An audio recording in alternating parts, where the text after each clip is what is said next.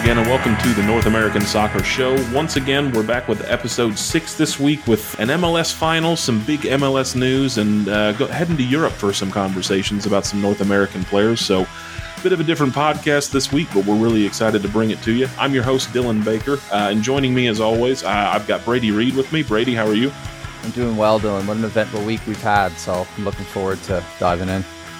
Absolutely. And joining us as well, as always, is Chris Smith. Chris, how's it going? Yeah, all good, thank you. Well, since we do have several different directions that we need to go on this particular podcast, let's go ahead and kick things off rather than listen to me doing small chat between the two of you and all of that fun stuff.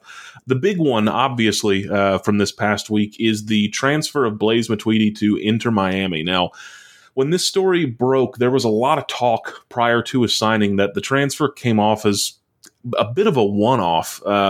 Inter made really big efforts to bring in Will Trapp and Victor Ulloa to play in the holding midfield role in their team, and Rodolfo Pizarro is one of their DPs in the attacking midfield. And I know I'm going to let you guys get into it, but really looking at Blaise Matuidi's style of play and the midfield three that Inter Miami had put together, bringing in Blaise Matuidi as the third designated player, especially with all of this talk from the ownership and David Beckham on how they would be focusing on using that remaining designated player spot for a forward.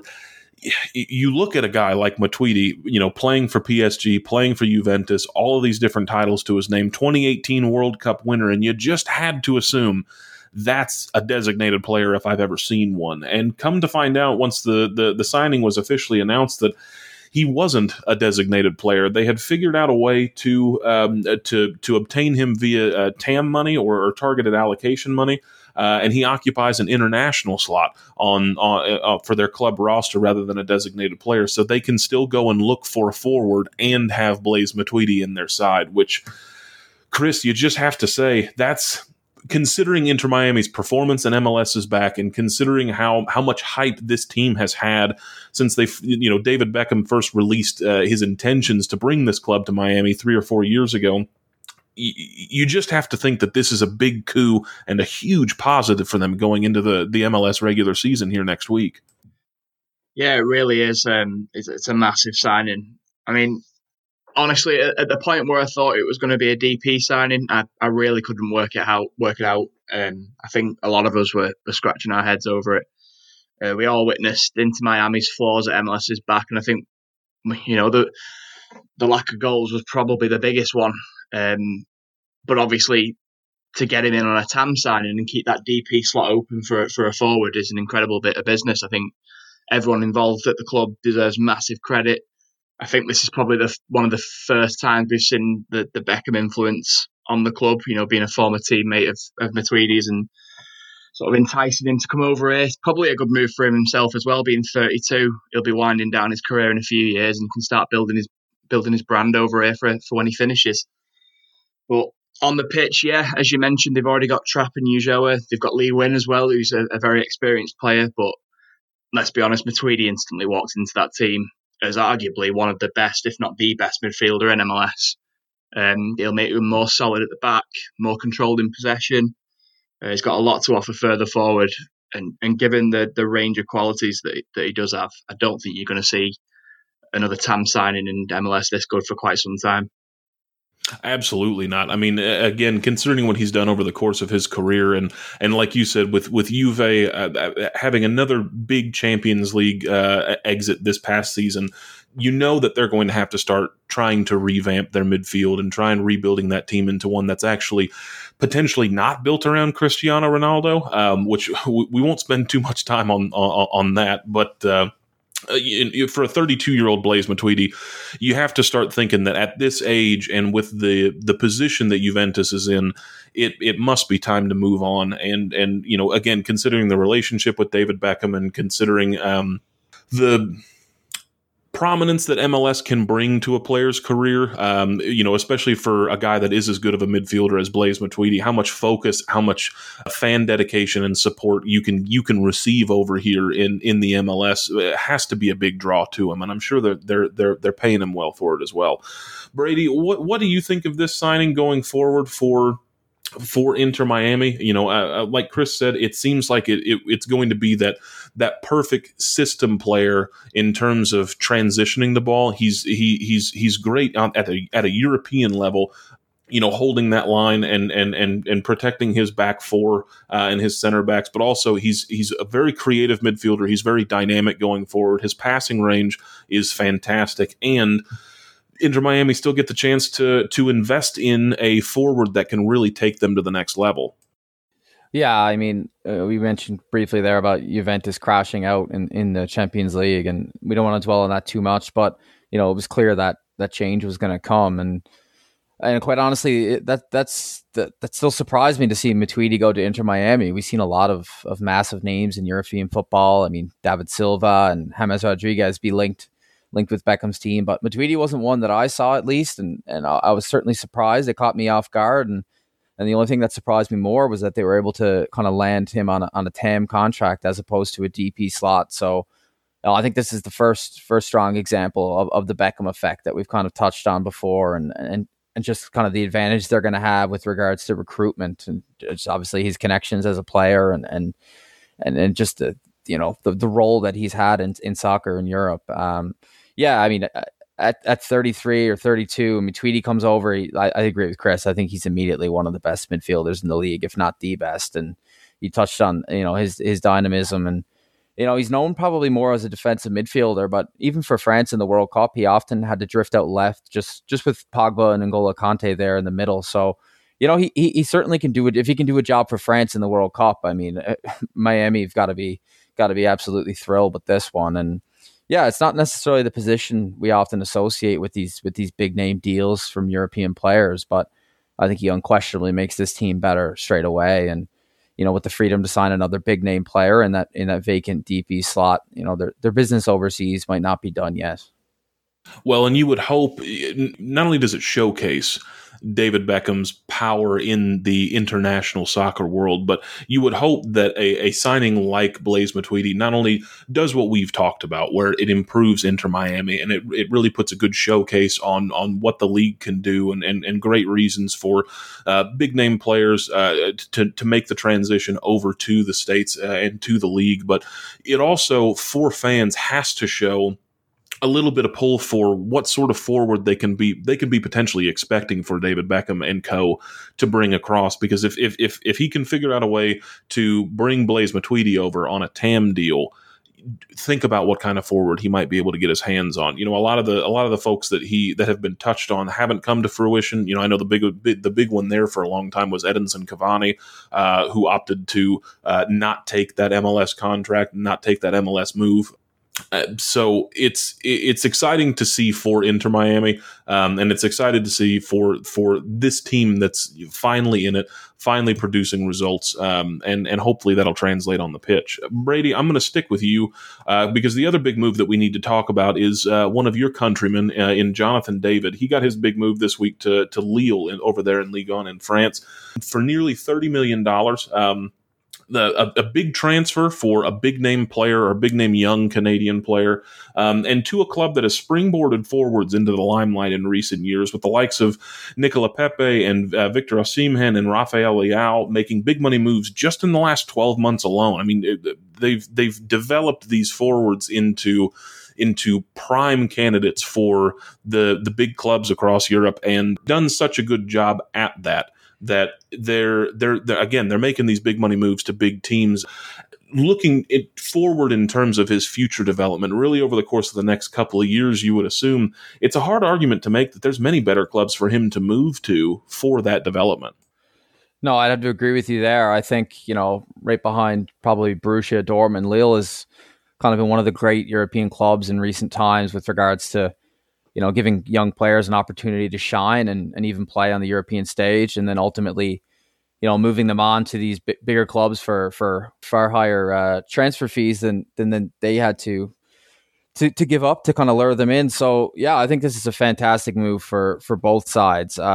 Just from the Canadian perspective, Lille's not necessarily a club that's necessarily known by everybody here, but I mean, their Europa League side, they've produced, like you said, players like Nicolas Pepe, who's obviously gone on to to be a big player with Arsenal. So, I don't think David was quite at that Alphonso Davies level where he was ready to jump into a side like Bayern Munich. I think possibly a move like that might have kind of hindered his development. So I don't know, people in his corner and people in his camp who decided that, this is a layover in his career, but I think this is kind of a fantastic opportunity for him to still play at a high level, but make sure he's actually, getting meaningful minutes and not watching on. So, he made his debut for the club today in preseason action, and he wasted no time making his presence felt and scored. So I'm super excited, and from a Canadian perspective, I'll definitely be having much more interest to follow Ligue 1 this year than maybe previous years. And Chris, not only, talk to me a little bit about Jonathan David, but also from Lille's perspective, this is kind of an interesting signing for them because, with some of the names that I mentioned, they picked up Victor Osimhen from Belgium, and they paid just over £3 million for him, just about $3.5 million. When they picked up Nicolas Pepe, they paid Angers $9 million, and then eventually sold him for 72. So to spend $30 million on a forward like Jonathan David, with the hype that he has around him, with the amount that he's developed in the last couple of years, the only question that I would have as far as this transfer would be: is it more to the selling club's credit for getting $30 million for him, or is it more to Jonathan David's credit for his skill set and how much he really has developed in the Belgian league over the last 2 years? That, for some of these guys who, again, have made massive money moves, I think Osimhen sold for just under $60 million. Pepe sold for almost 80 to Arsenal. Does it showcase Jonathan David's talent and how far he's come in the last 2 years in terms of his development that he would command that kind of a transfer fee? Yeah, I mean, first off, you've just mentioned the fees that some of the more recent players have been sold for. There's probably a little bit of Ghent sort of knowing that Lille have got that money and upping the price. But that's meant with no disrespect towards Jonathan David. He's been turning heads in Europe and across the world, to be quite honest, for a few years now, and it's no surprise to see him get this move. I can't personally think of a better club for him to go to. You've mentioned the recent names there, but even going further back, this is a club that's developed the likes of Eden Hazard, Divock Origi, Sofiane Boufal. They've got a great track record when it comes to developing young forwards. There were a number of bigger clubs circling him before he went to Lille. As you say, this might well be a stop-off point for him. If he hits the ground running quickly there's absolutely no reason why he can't get his dream move. And even as soon as in the next 12 months, we've seen players come in for one season, develop at Lille, and then go again. They're a club that is happy to do that. They seem to have a succession plan. If that was to happen and he moved to one of these big Champions League clubs, what a statement that would be for Canadian soccer, given how well Alphonso Davies has been doing as well.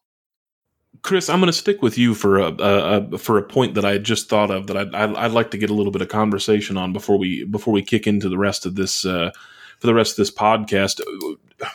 The question that I've got is what do you think of the recent transition of young players making those stepping stone moves for their own development?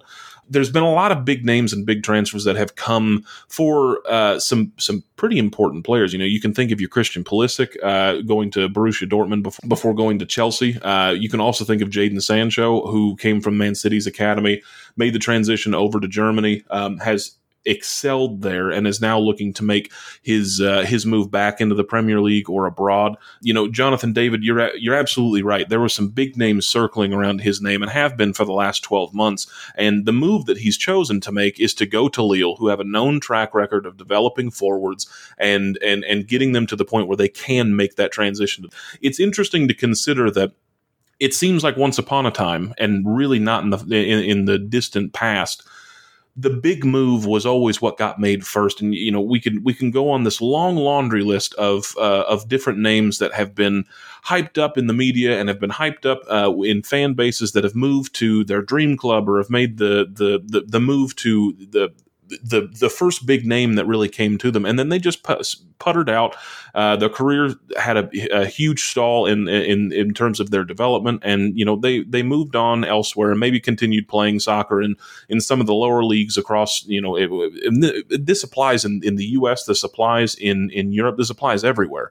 But you're really not seeing that anymore. Jude Bellingham is another great example that making his move to Dortmund from Birmingham City. So what do you think of this transition of being heavily development focused coming from these young players? Obviously it's a great thing for the players themselves, but where do you think this transition in mentality has come from, and how important do you think it is to seeing a lot more of these big names end up panning out into potentially global soccer superstars? I think you could probably come at that question from about three different angles, to be honest. The first one being the way that football's changed in sort of the last decade or so. I would probably say the managers at the very top clubs don't have the time or job security to develop a young talent. So, I think they're probably quite happy to see sort of maybe a second tier club, with no disrespect meant to some of those clubs that I'll come on to in a minute, but they'll be quite happy to see them go and develop there, pay that little bit extra to then get the finished product and put them straight into the starting lineup. The pressure at the top's really high now, so you think, say, a Pep Guardiola or a Jurgen Klopp probably don't. A lot of these managers don't really have the time to take on a Jonathan David at the point that he's at now and hope that he just produces straight away.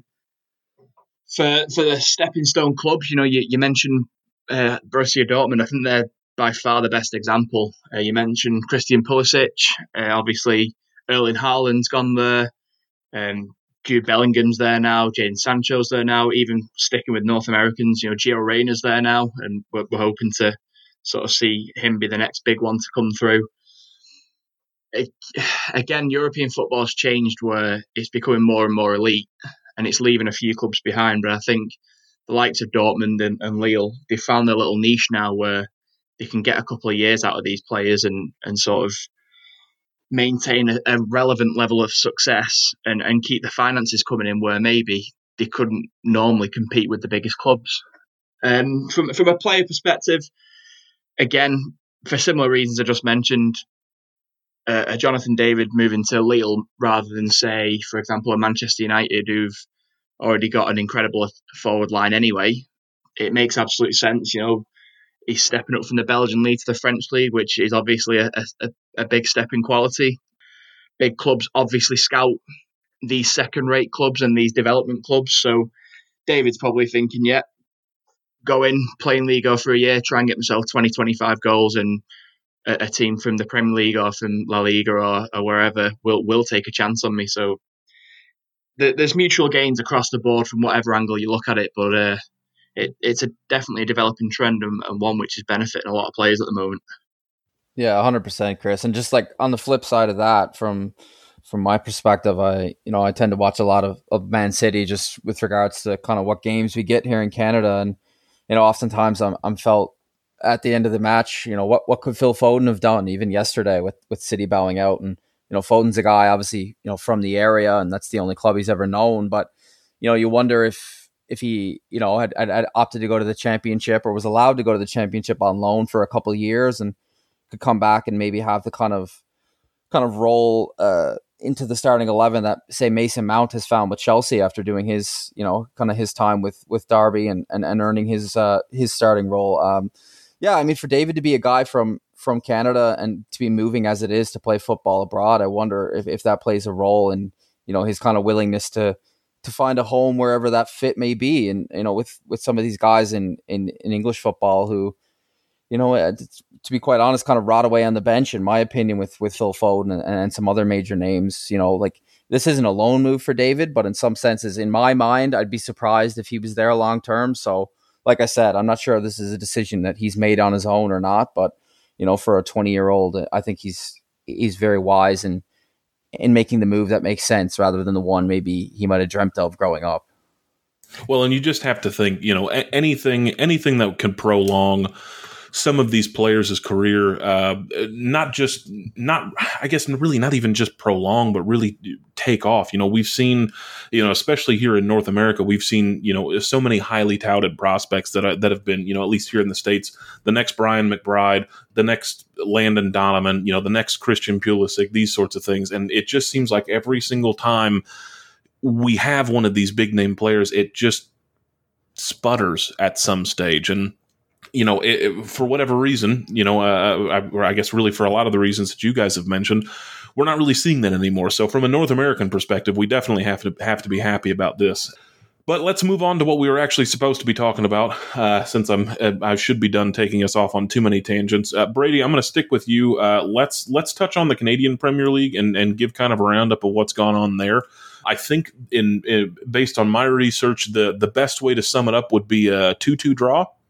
Oh, it's been one for the neutrals for sure. I mean, you see the first three matches all finished 2-2, and each one kind of have a contentious penalty. So with regards to drama, I don't think you could ask for much more than that. But no, it's been great. I mean, obviously the league's in its second season, and the financial security side of things, they really needed to find a way to get back to action. So, I'm very excited that they were able to make it work, and perhaps they had an eye on the MLS and they opted to go with the bubble format. But one of the exciting things, just from a selfish standpoint, for being on the Toronto FC beat, is to see the opportunity for some of their young guys actually be loaned out to these Canadian Premier League teams and get some meaningful minutes. It's kind of fitting. We're on the topic of David kind of making that move. So yeah, so Greg Vanney and co have decided to let some of these young kids get an opportunity to play that they might not necessarily get in Major League Soccer. So that's an outlet that wasn't there before last year. So that's exciting. And obviously, being a Canadian now, obviously it's my due diligence to kind of support local and help grow the game. And perhaps maybe, the Canadian Premier League is one day, where we find the next Jonathan David or the next Alphonso Davies.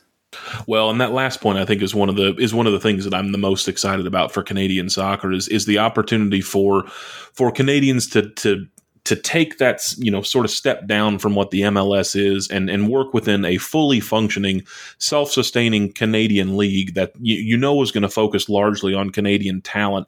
And maybe you're exactly right. Maybe that's where the next Jonathan David or the next Alphonso Davies comes from. And heck, fingers crossed, it's going to be, not just one or two of them. It's going to be 3 or 4 of them playing in different positions. And you're really going to start seeing that Canadian team round themselves out, because you would hate to have a situation for the Canadian national team like you see with, for example, Austria, where they have David Alaba pull all of the strings, and the strings that he's pulling aren't anywhere near the same level of quality.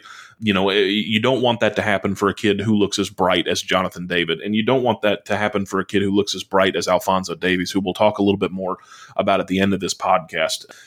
Ultimately, this could be a really, really good springboard for Canadian soccer going forward, and that's just honestly hard to be upset about. It is for me as an American, but for you, totally get it.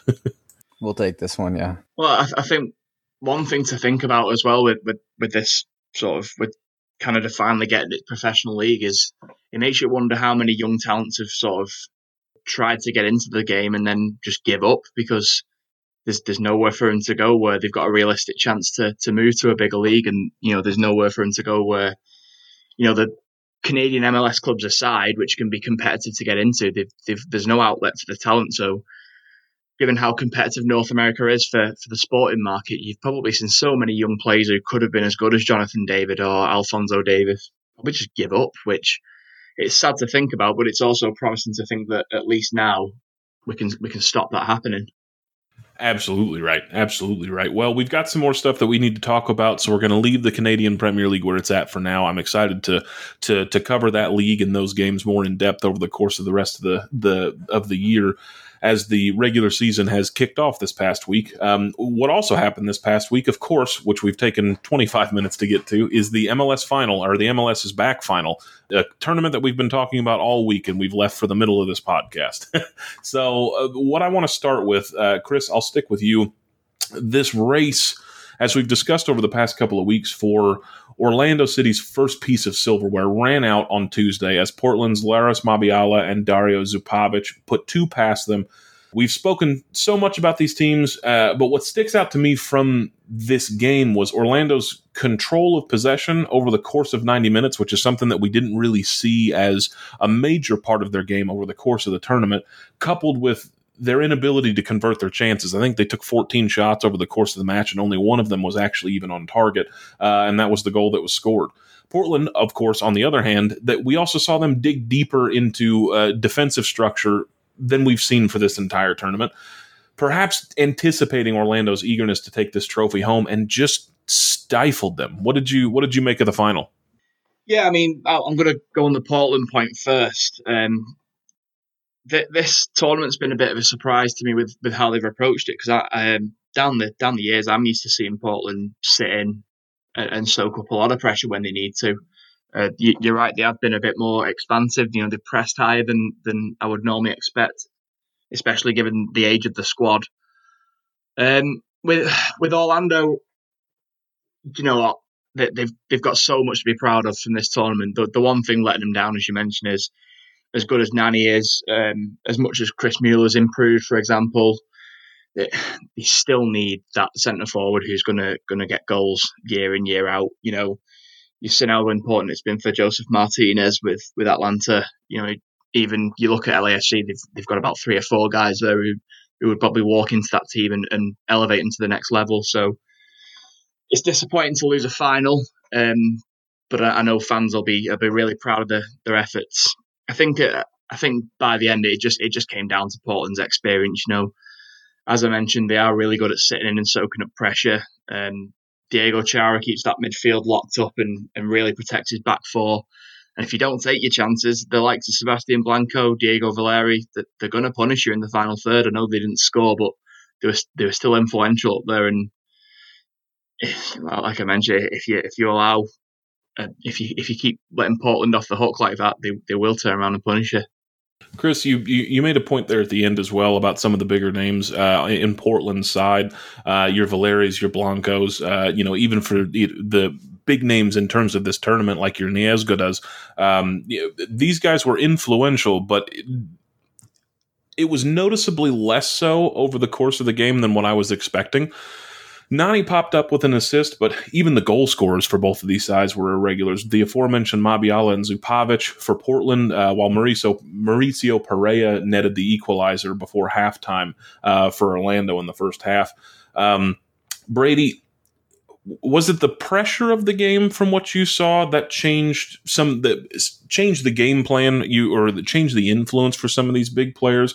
On either side, as I mentioned in my first point about this, they both played a little bit different game than what we've seen them play over the course of the competition. And do you think that I don't know if hamstrung is the right word, but do you think that dampened the influence of some of these big name players in this game, or was it just down to the match? There were other names that stepped up.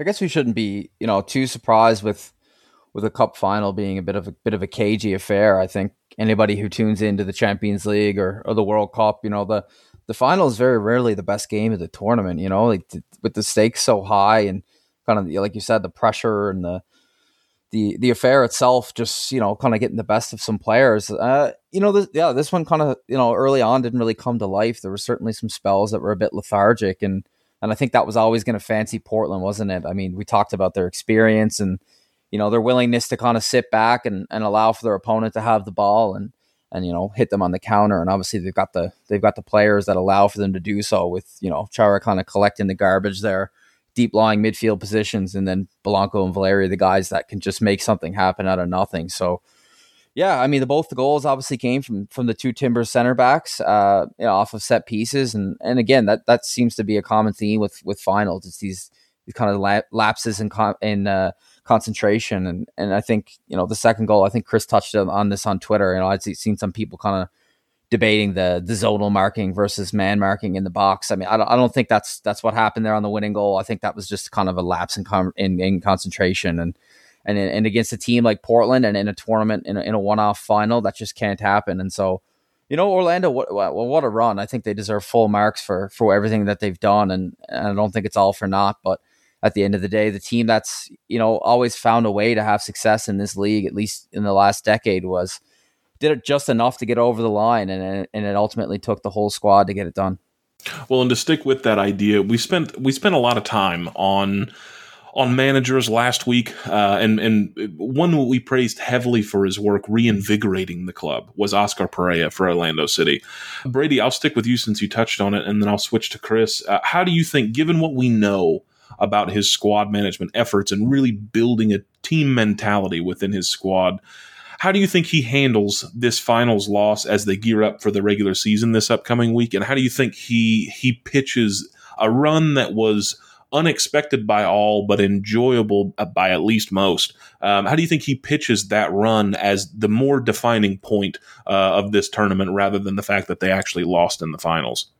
Initially, I think it's going to be, it's going to be tough to kind of pick the positives out of it. And we touched, before we started here, just about how quickly the regular season kind of creeped up after the tournament. And I hope that doesn't hinder Orlando. I hope they're not still, a little bit hurt about the fact that they went as far as they did and then have nothing to show for it. But, that would be a real shame because there was a ton of positives. This isn't a team who sat back and, got lucky and got a couple 1-0s and a couple penalty decisions. This is a team who played, they played brave attacking soccer at a lot of points during this tournament. And so that leads me to believe that there's a lot more to Orlando than just this fairy tale kind of tournament run. I think that they're a team in the Eastern Conference that they deserve the respect of their opponents. And I think that they showed that when their players are on the day, that they're as exciting a team as any, especially out East. So, hopefully that they can, in hindsight, that they can kind of take the positives from this tournament rather than be upset with coming just short here. Yeah, as Brady says, rather than sort of coming back into the regular season with the tails between the legs, I think Orlando really need to come and sort of carry on that momentum now that they can take so much from that tournament. I think we can all agree that this is the best we've seen them in the time in MLS. They knocked some big sides out on the way to the final. I think they look, with Robin Jansen and Antonio Carlos at centre back, I think it's about as good defensively as I've seen him. Sure, there's still the odd lapse, but it's a work in progress. But I think this is about as good as we've seen him so far.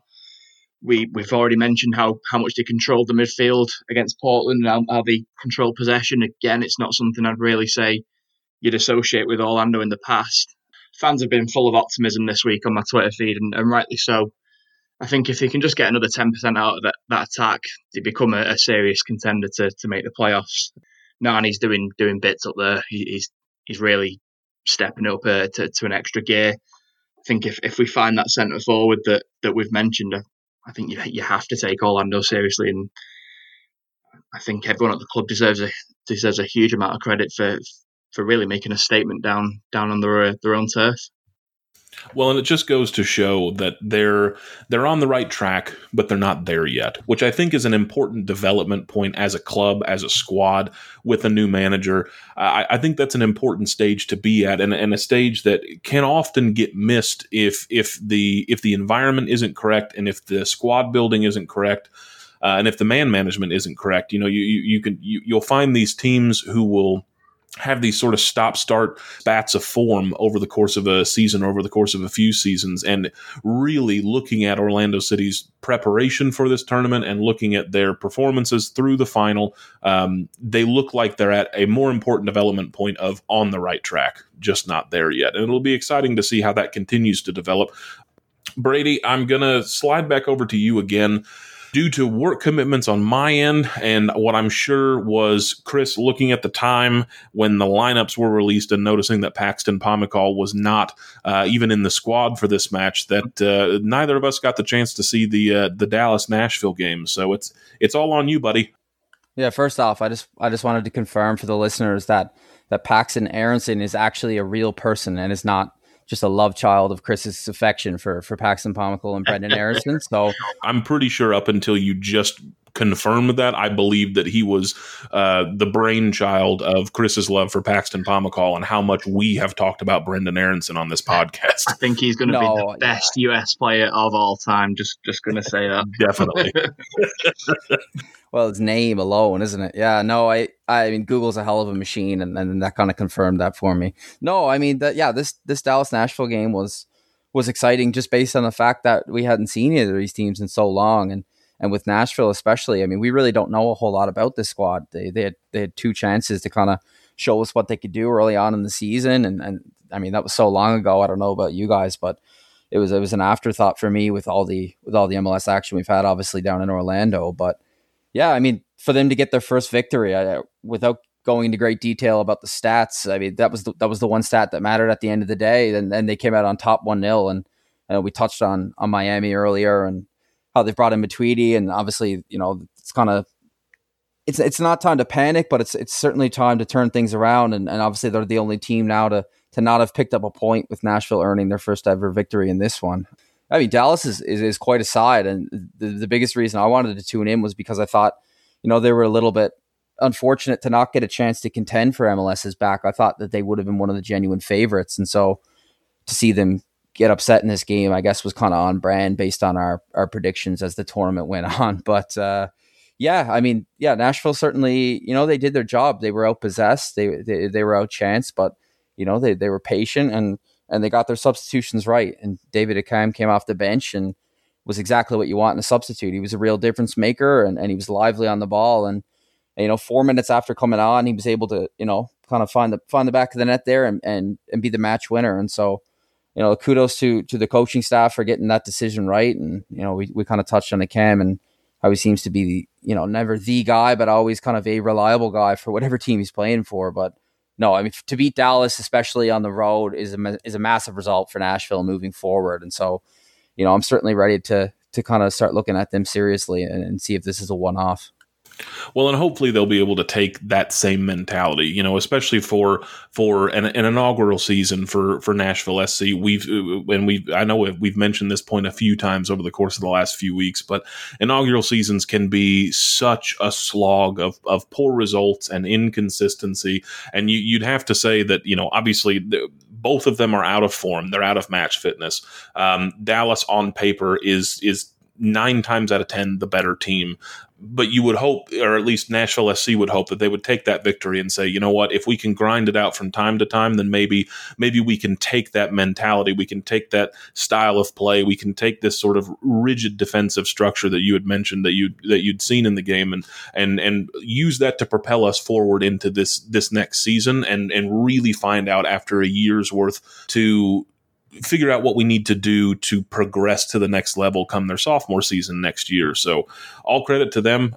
It's an excellent performance in their third official match of the MLS season in 2020. And hopefully they'll be able to build on it. And for Dallas, again, we know what Dallas is capable of. We know that the team that they put out wasn't ready, like nobody was ready to really get kick-started off with regular season games. And, even for the highlights that I was able to see in that match, Dallas looked like Dallas. They just didn't quite have the end product. So, again, it'll be interesting to see how Dallas comes back from this. But with the quality that they have in that side, you would assume that they will. I think just want to throw in a quick point on Nashville. I think with Inter Miami coming into the league this year, everyone's kind of just overlooked them. But I mean, before play was suspended, they looked genuinely good against Atlanta United, and were basically done by 2 really good goals. They held Portland. Well, I would obviously held Portland. They lost, but only 1-0. And obviously they've gone and beat Dallas 1-0 this time. So they've only conceded 3 goals in 3 games. And we touched on David Accam there, and we were talking about him before we started recording, as this guy who, he's never going to be one of the best forwards in MLS, and he's never going to play for one of the top competing sides, but he's a guy that you can always get consistent output from. I feel like it's similar to Inter Miami, or say Orlando, where if they just get a forward, I think their expectations change massively, but they've gone under the radar so far, given the team that they joined the league with. But I think fans can be really optimistic from the first 3 games. Well, in shifting focus for the last time, I promise, on this podcast, I want to take a look at an area that we haven't really taken a look at over the course of the young history of this podcast, and that's some North Americans abroad. Under normal circumstances, during more traditional league play, we may not have a whole heck of a lot to talk about, but with the conclusion of the Champions League quarterfinals this past week, as we look forward to the semifinals, we had a couple of North Americans specifically that had massive performances, game-changing performances. And I want to shift focus to them for a little while as we look to close out this podcast and just highlight their efforts. And the first one that I want to start with is Tyler Adams for RB Leipzig. With a side that boasts big Bundesliga names like Kevin Campbell, Marcel Sabitzer, Konrad Laimer, Emil Forsberg, Tyler Adams has spent the last year really developing and breaking into, a first-team rotator, so to speak, in this Leipzig squad, and against an Atletico Madrid side that is well known for their defensive structure and tactical nous when working with a so-called smaller team. Tyler Adams came on and scored the winning goal from distance to send Leipzig to a semifinal appearance against Paris Saint-Germain.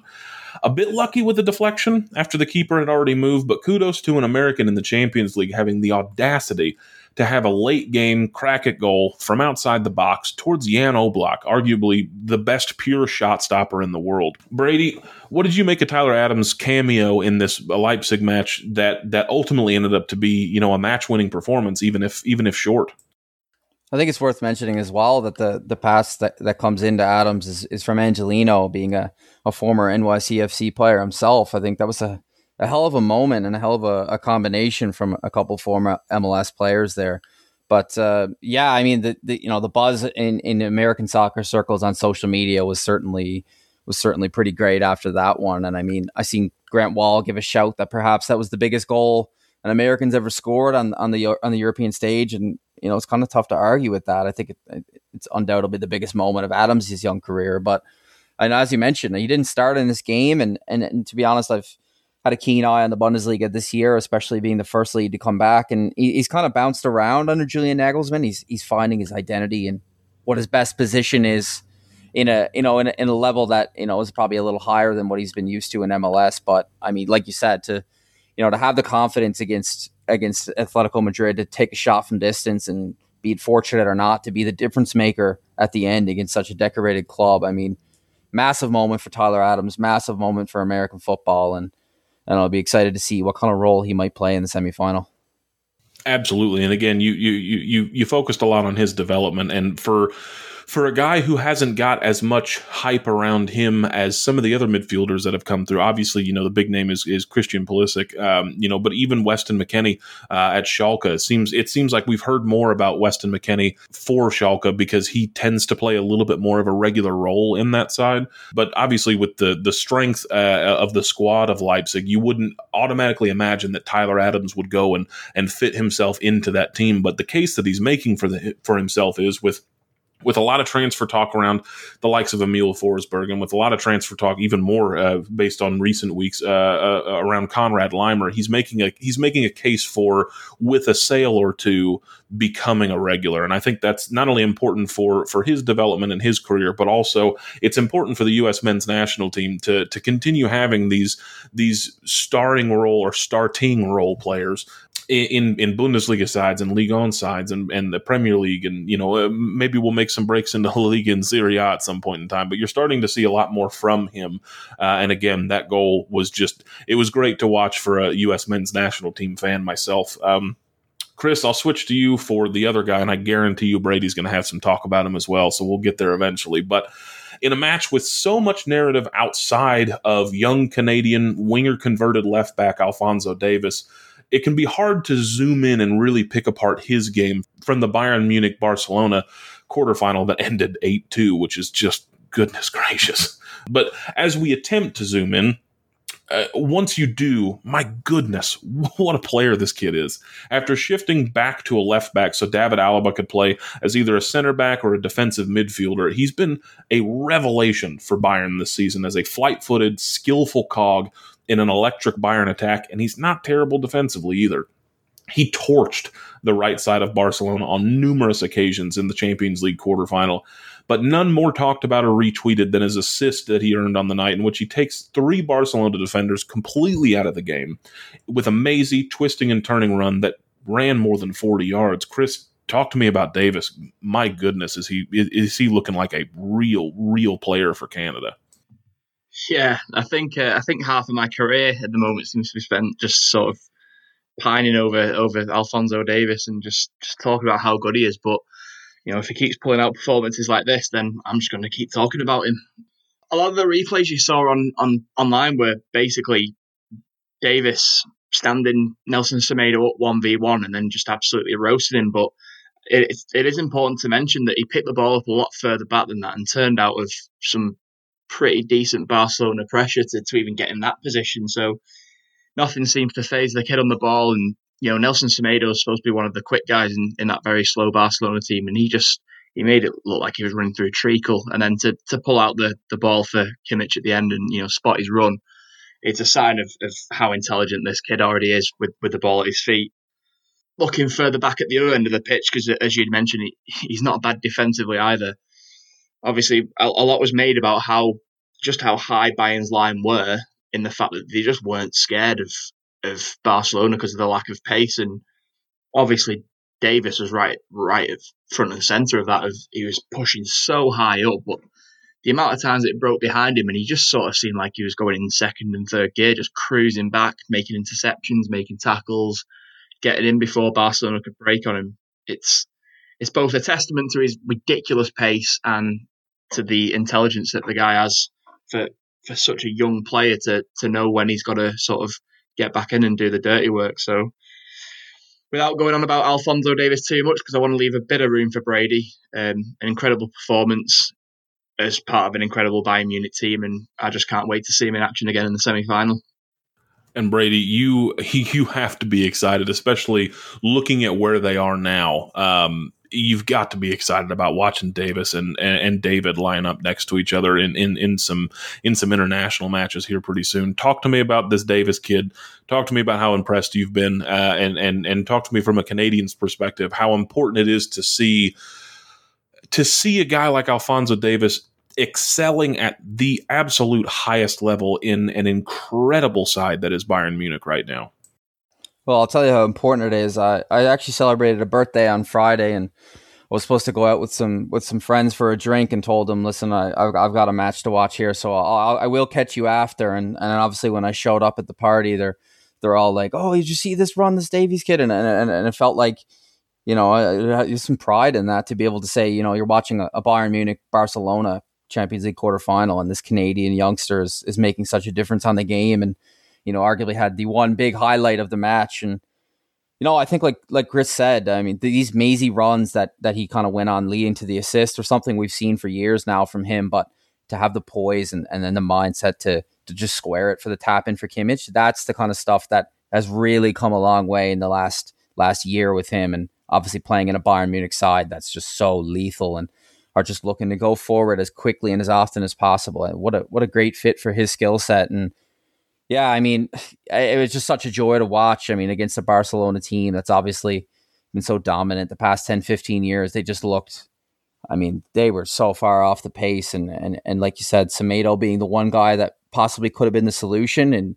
And he really had no answer for Davies all night. So yeah, I mean, obviously 8-2. He assists one goal. It's not necessarily the defining moment, but it's certainly one of the big talking points. And, to have Marcelo posting about him on Instagram, one of the great left backs in recent memory, just talking about how enjoyable it is to watch this kid. I'd have to relate with Marcelo on that one. And I don't think he's done making his splash on this tournament, which, like I said, from a Canadian perspective is certainly unique, and one I'm definitely not taking for granted.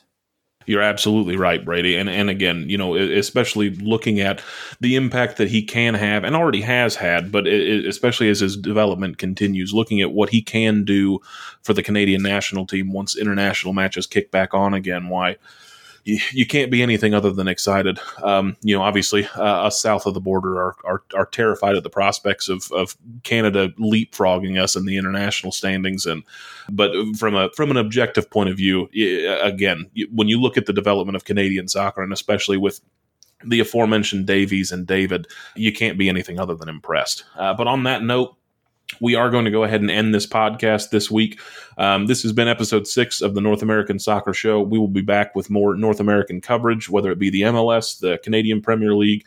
We got gypped a little bit by the MLS starting their season so quickly on the back of the MLS's back tournament. So the scouting pods that we mentioned last week will be coming, probably not quite as soon as what we all would have liked, because we've got some exciting conversations lined up for the near future. But you will see some of that stuff coming out from us. And again, we're excited to have you guys listening here. And one thing I want to mention for the very first time this week before we get to content plugs with Chris and Brady is that you can find World Football Index on Patreon.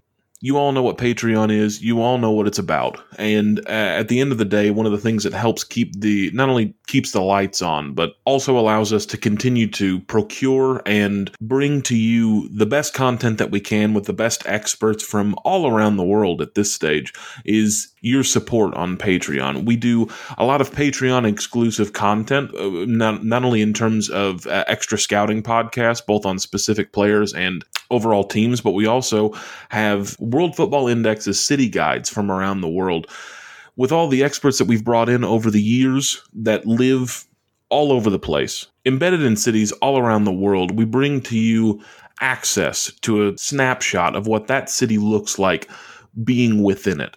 For $6 a month, you unlock 22 special Columbia Series episodes straight away. You get a minimum of 2 extra episodes per month, as well as one of those football city guides.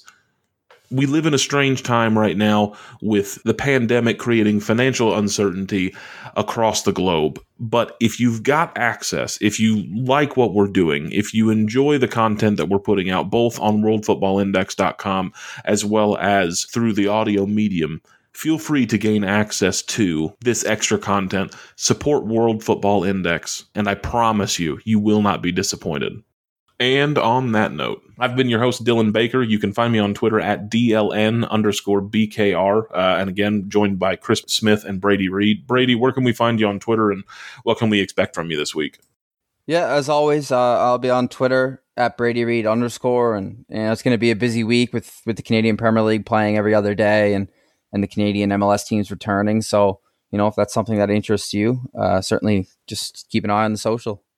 And Chris, we know you've got your hands into just about everything. If Paxton Pomykal is not on that lineup tonight, can we expect anything from you on Dallas? No. No, I think my plans for the week are having a little sort of in-depth analysis on Orlando and seeing the difference that Pereira's made there. And then I'm having a hard-earned couple of days off, going on holiday, having a little chill, and then coming back hard for the Champions League semi-finals. And you can find me on Twitter at CJSmith91 if you want to keep up with what I'm doing. And that brings us to the official end. Again, this has been episode 6 of the North American Soccer Show, and we will see you guys next week.